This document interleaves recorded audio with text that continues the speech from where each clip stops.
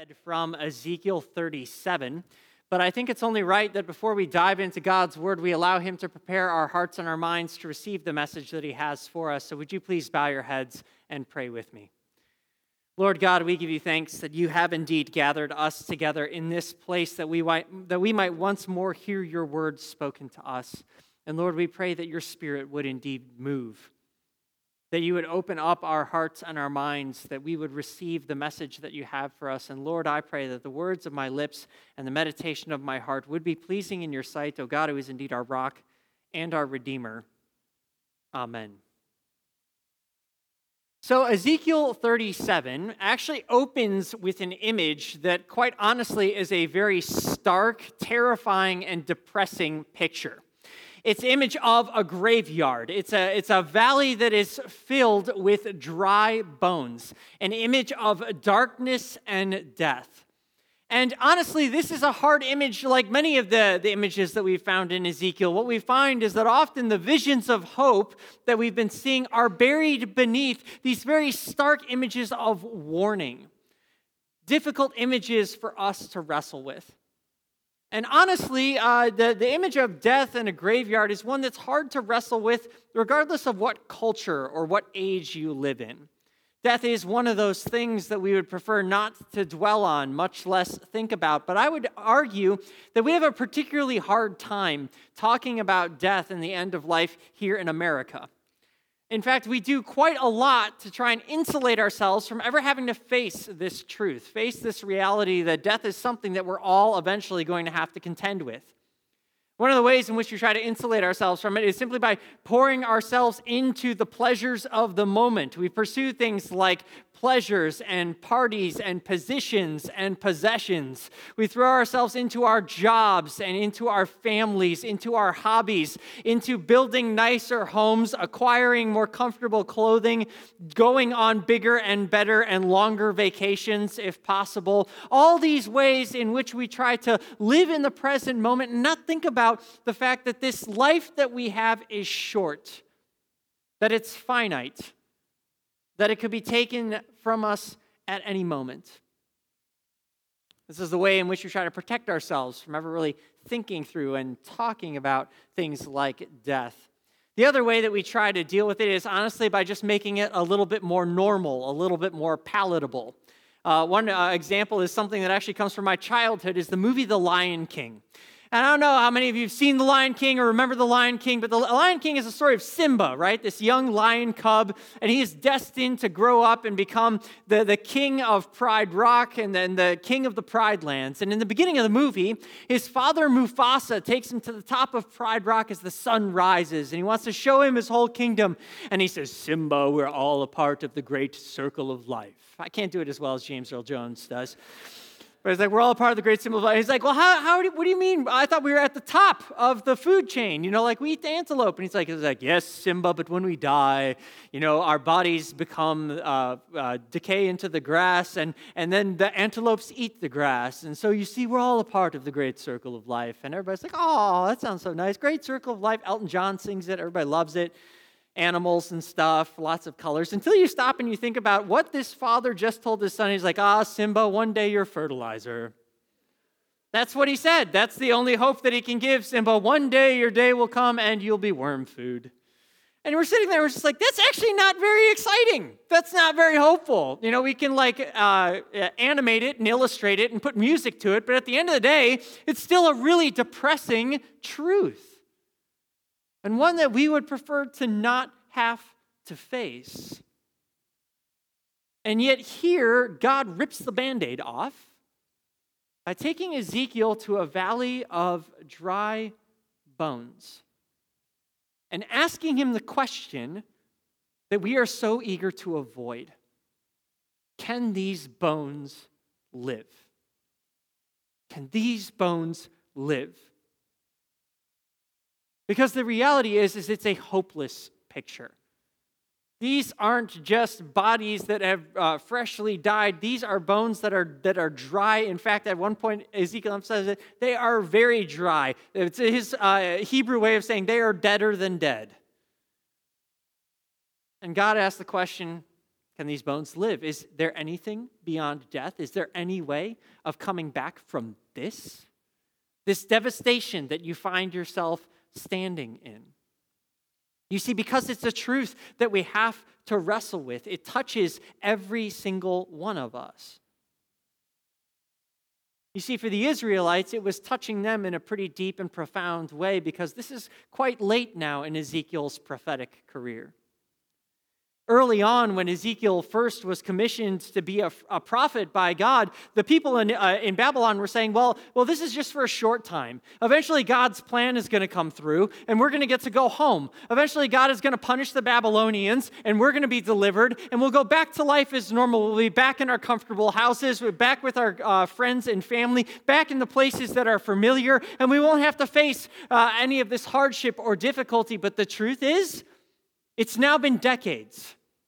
And Nebuchadnezzar has not just invaded Jerusalem once, he's already now come a second time, and during the second invasion, he smashes the entire city flat. It's totally destroyed, burned down. He's laid waste to the surrounding land and regions, and the people have been dwelling in exile for now several decades, and they're starting to really wrestle with the fact that this might actually finally be their end. In fact, at one point, God says he knows what his people are saying. They've been saying, our bones are dried up and our hope is gone. We are cut off. That's actually a quote from the book of Deuteronomy where Moses tells the people to keep God's covenant. And he says that if you don't keep God's covenant, you will be cut off.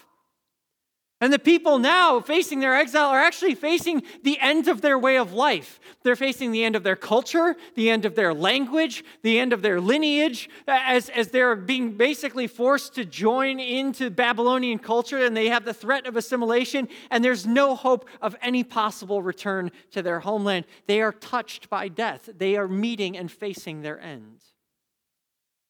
And it's a dilemma that we all wrestle with. Because there are moments that come in life when we realize just how truly close death is. And we are touched by death in some small way. Perhaps it is in the loss of a loved one or a friend. We suddenly realize just how short and fleeting life is. Or maybe it's in when something that we had placed all of our hopes and our trust in is suddenly taken from us, and we wonder, is there anything else to this life? I worked so hard, and suddenly all these achievements, all these accomplishments have just been stripped away. Maybe it's realizing that the body that we could count on no longer works as well as it should.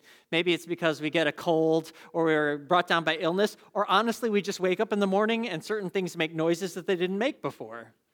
And we realize that stuff that didn't used to hurt kind of hurts now.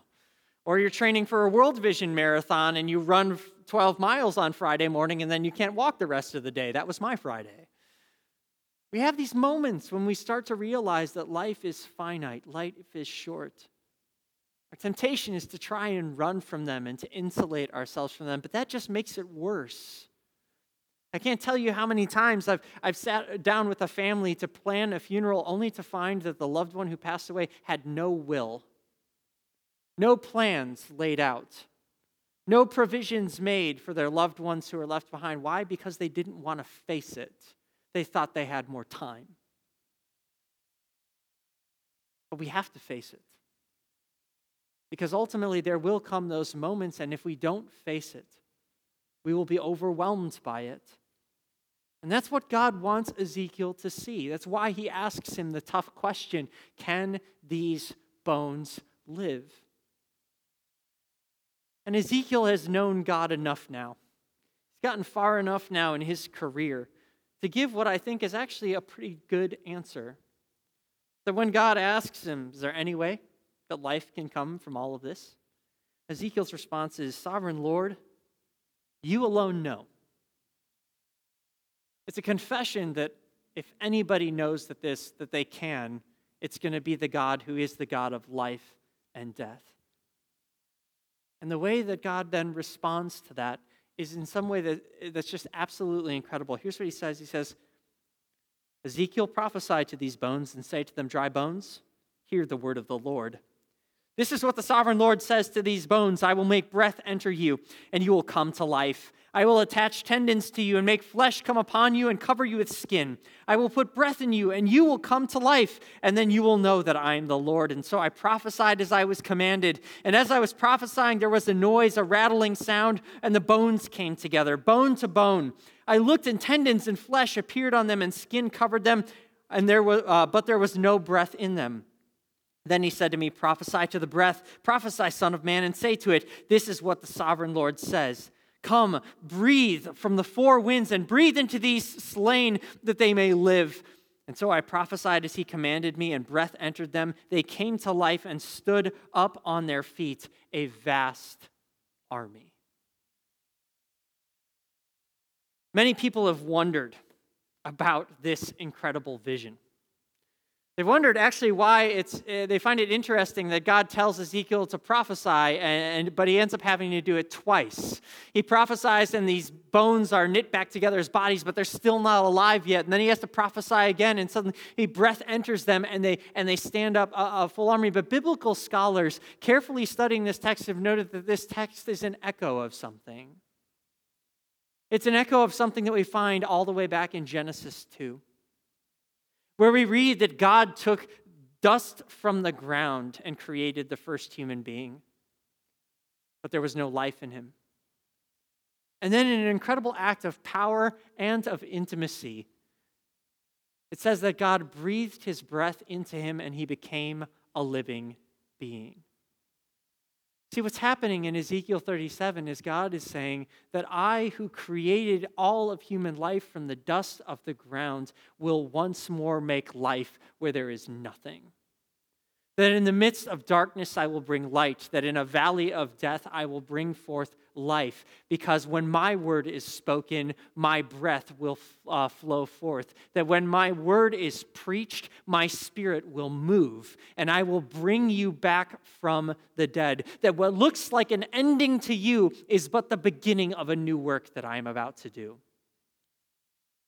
That what seems like a closed door and a point of no return is in my hands, the raw materials of a new garden of life which I will make. Because he goes on and he says to them, Son of man, these bones are the people of Israel. They say our bones are dried up and our hope is gone. We are cut off.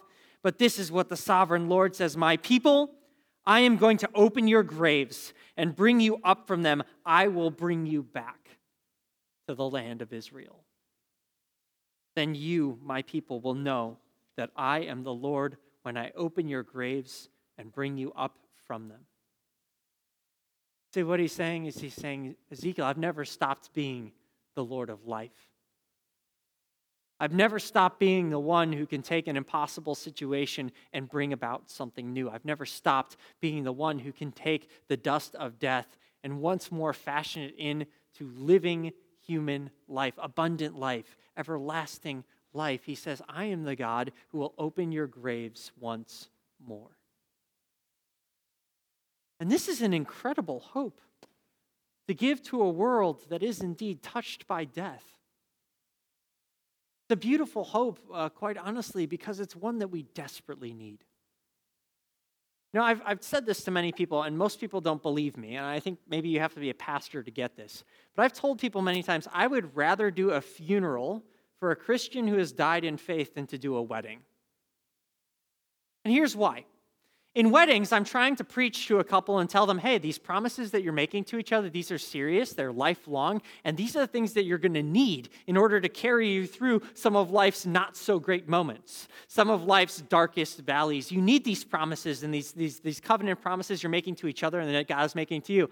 But they're so in love, it's a party time. They're like, yeah, okay, all right, and everybody's just having a good time. Like, they're not ready to hear it, but when you get to a funeral, suddenly people are ready to begin opening their ears, because now we really need good news.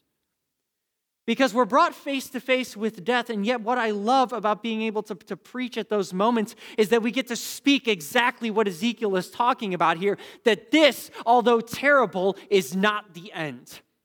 That when we recoil at the loss and the death of a loved one, that is right. Because in God's plan, death isn't natural. It's not a part of a circle of life. This is an invasion. This is an injustice upon what he's created. But there's good news. Because in God's hands, this is not the end. His promise is that he is a God of resurrection. He is a God who can reach down into death and bring forth life. He is a God who opens our graves once more and promises us that we will never again be separated from his love. And we know it's true because he's already done it. It's not just some sort of Disney movie that we get to animate and put a nice soundtrack around. In 33 AD, a man who was brutally nailed to a cross and buried walked out of his tomb once more 3 days later and breathed in the fresh air. Walked out of the darkness of death and into the light of life. And Jesus says, I am the resurrection and the life, and whoever believes in me shall never die. And we know that he can back that promise up because he's done it. We have a God who takes what to us looks like a dead end and makes it just the beginning of an eternal journey. And this is a kind of hope that is able to then pierce every darkness that we face, every ending that we encounter. This is part of the reason why Christians in the Roman Empire were able to proclaim their hope even in the face of lions. Even as they were thrown into the arenas and faced persecution, they could proclaim that there is life beyond the terrors of this world. That God is one day going to come and make all things new. Why? Because they'd seen it done once before.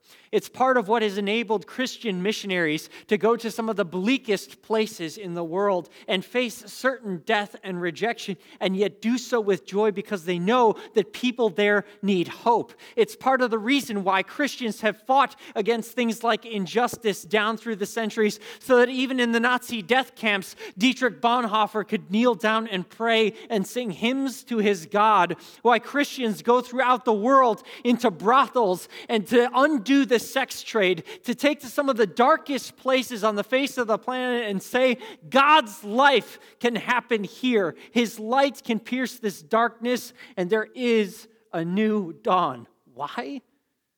Because he's done it, and he will do it again. It's part of what led the great poet George Herbert to write these lines. He says, "Ah, poor death, where is thy glory?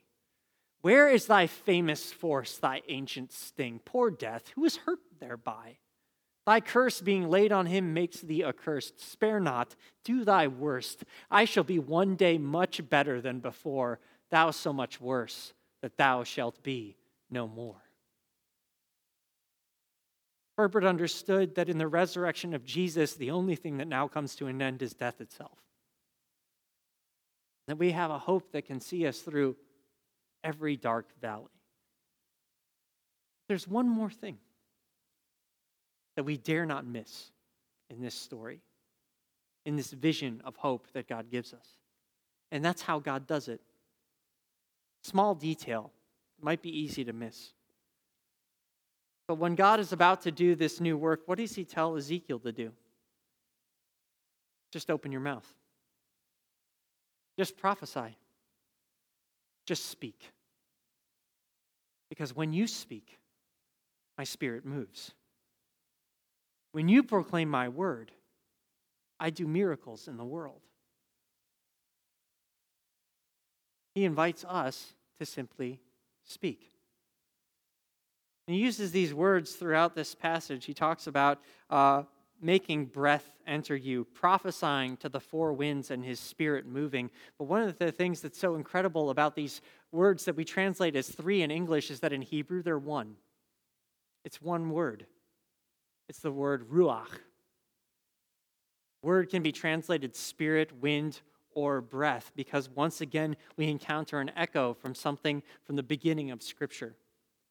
It's the same word that's used when it talks about the Spirit of God hovering over the face of the waters. that as his winds begin to move, new life is created. The same word that's spoken when he breathes the breath of life into Adam is the word ruach. And what God is saying is he's saying, when my word is proclaimed, I do a new creative thing where there was darkness and closed doors. And all you have to do as my people is speak my words. And lest we doubt it, note what Jesus told his disciples at the very end of the Gospel of John as he sends them out. He says this, "Peace be with you. As the Father has sent me, I am sending you." And with that, he breathed on them and said, "Receive the Holy Spirit." Jesus says that when we go and when we proclaim good news, new life takes root. People who are wandering in darkness and in the valley of the shadow of death suddenly are brought to life again. And the invitation that he makes to us is that we are to be the speakers, the ones who go and proclaim good news to those who so desperately need to hear it. And one of the amazing promises that he gives us is that when that happens, he is at work. I don't know about you, there have been many times when I've heard Christians say, I can't share my faith with this one particular person or that particular person because the door is closed. It's too late. They don't want to hear it. But what Ezekiel 37 tells us is that when we are faithful to sharing good news, God is doing something. I remember when this really came home to me as very early on in my ministry when I was working with college students. We had a conference where the students who are part of our ministries on the various campuses around Chicago were invited to come to this conference for a weekend, but they were also invited to invite their non-Christian friends, those who had questions and doubts and really didn't believe. And so they took up that challenge and they invited a lot of their non-Christian friends. And I remember the very first night as we got together in small groups and kicked off our conversations for the weekend, there was a young woman named Christy. And Christy sat down and she's like, look, let me just get this out into the open. Okay, I'm done with church. I don't believe in God or Jesus. I'm not interested in any of these conversations, and I just came to hang out with my friends. I was like, oh boy, can I switch small groups? Oh wait, I'm in charge? Never mind. And sure enough, every conversation, as we're sitting down to talk, here comes Christy with that wall up and these words of accusation and these hard questions. But as we moved through the weekends together, as we engaged in conversations, as we studied God's word, as we worshiped and we prayed together, suddenly those questions started to get a little softer, a little more honest, a little bit more authentic.